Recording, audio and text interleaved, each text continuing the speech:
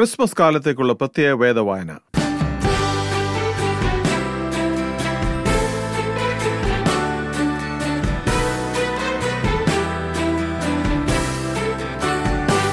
Christmas കാലത്തെ വേദവായന 15-ാം ദിവസം.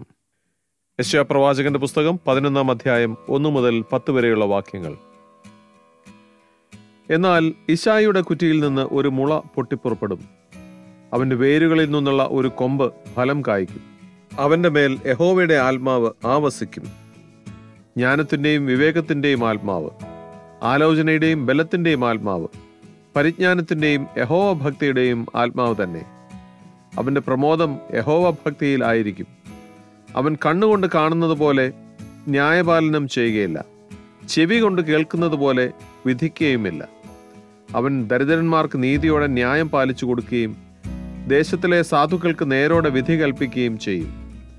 തൻ്റെ വായ് എന്ന വടി കൊണ്ട് അവൻ ഭൂമിയെ അടിക്കും, തൻ്റെ അധരങ്ങളുടെ ശ്വാസം കൊണ്ട് ദുഷ്ടനെ കൊല്ലും.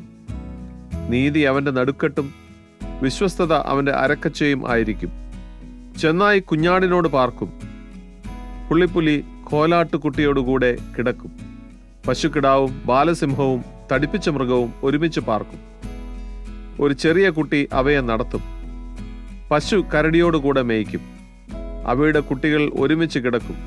സിംഹം കാള എന്ന പോലെ വൈക്കോൽ തിന്നും. മുല കുടിക്കുന്ന ശിശു സർപ്പത്തിന്റെ പോതിങ്കൽ കളിക്കും. മുലകുടി മാറിയ പൈതൽ അണലിയുടെ പൊത്തിൽ കൈയിടും.